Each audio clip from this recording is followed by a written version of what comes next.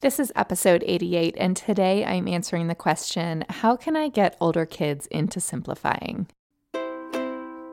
You are listening to the Simple Families Podcast, a Q&A style show that brings you solutions for living well with family. Here's your host, Danae Barahona. Thanks so much for tuning in. Danae here. In today's question and answer episode, I'm going to be taking a question from Lindsay. Lindsay wrote, I've really enjoyed reading your blog lately. I love the idea of simplifying what we own as far as toys and clothing. The kids' capsule wardrobe idea is genius. But I'm wondering how to go about this with my older kids. They're 10 and 7. I used to just get rid of stuff that I thought was poor quality or not in line with our family values, but as they get older, they really want a say in what toys and clothing they keep. I want to respect their space and their opinions about their belongings, but at the same time, I feel like I can see a higher purpose in getting rid of the clutter, and they just seem to want to keep everything. The amount of clutter that comes into our home is unbelievable. I'd love some ideas on this. Lindsay, you're on the right track with this. You absolutely need to give your older children a say in what stays and what goes. Considering they're only 7 and 10, you do still have the control in the purchasing power. So even if you've brought some things into your home in the past that you don't love, you can do differently moving forward. With older children, we can encourage them to think more critically about purchases. Often our purchases are very impulsive, and when they're impulsive, or maybe even compulsive, we're not really thinking through our decisions. I have a story that I've told a few times before, and I'm going to tell it again. So when I was pregnant with my second child, I lived in Texas, and it was fall, and I was about 5 months pregnant, and I was just really starting to show, and I found this really, really cute furry sweater, and I really wanted it. And I tried it on, and it fit me okay, and I thought it looked really cute. So I really wanted to buy it, but I didn't, because I asked myself these 3 questions. The first being, will I outgrow it quickly? And considering that I was pregnant, yes, I would have absolutely outgrown that vest very quickly. And this is a question that we need to ask of our growing kids. Is this a toy or a piece of clothing that is going to grow with them, or are they going to grow out of it pretty quickly?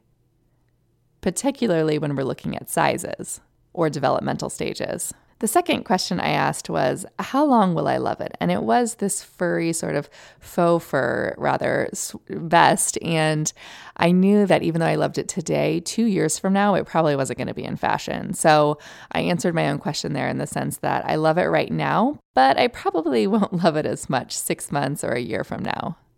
So this question, how long will they love it, will also really come in handy for your kids. So looking at if the toy or if the piece of clothing is something that is going to come in and out of fashion quickly. The third and last question that I asked myself with the vest is it good quality? Is it going to last? So even if it is something that's going to fit for a long time, even if it's something that they really love and they're going to love for a long time, is it good quality? Is it going to last as long as it needs to last? So talking through these questions is really important with our kids. And at 7 and 10, I wouldn't expect that they're going to be able to make completely rational decisions. I think that they are going to be driven by those impulsive feelings that they have at that age, even though adults have those feelings when they get older too. It's just a little bit harder to control when you're 7 or 10 years old. But it's definitely possible to plant these seeds of these questions and to start teaching our children how to buy more intentionally. So it's not as clear-cut as just saying, no, you can't have this. Yes, you can have this. It's, hey, let's sit down. Let's talk about it. Let's think it through. And when we do that, we're not only partnering with them and making them a part of the decision-making process and empowering them, but we're also teaching them how to do better in the future. And even if you're like me, you haven't always been buying this way your whole life, and you probably haven't always set this example, it's never too late to start. So the takeaway for today is when your kids get older, start involving them in the process of buying more intentionally. So have them ask themselves 3 important questions. Will they outgrow it quickly? How long will they love it? And is it good quality? Will it last?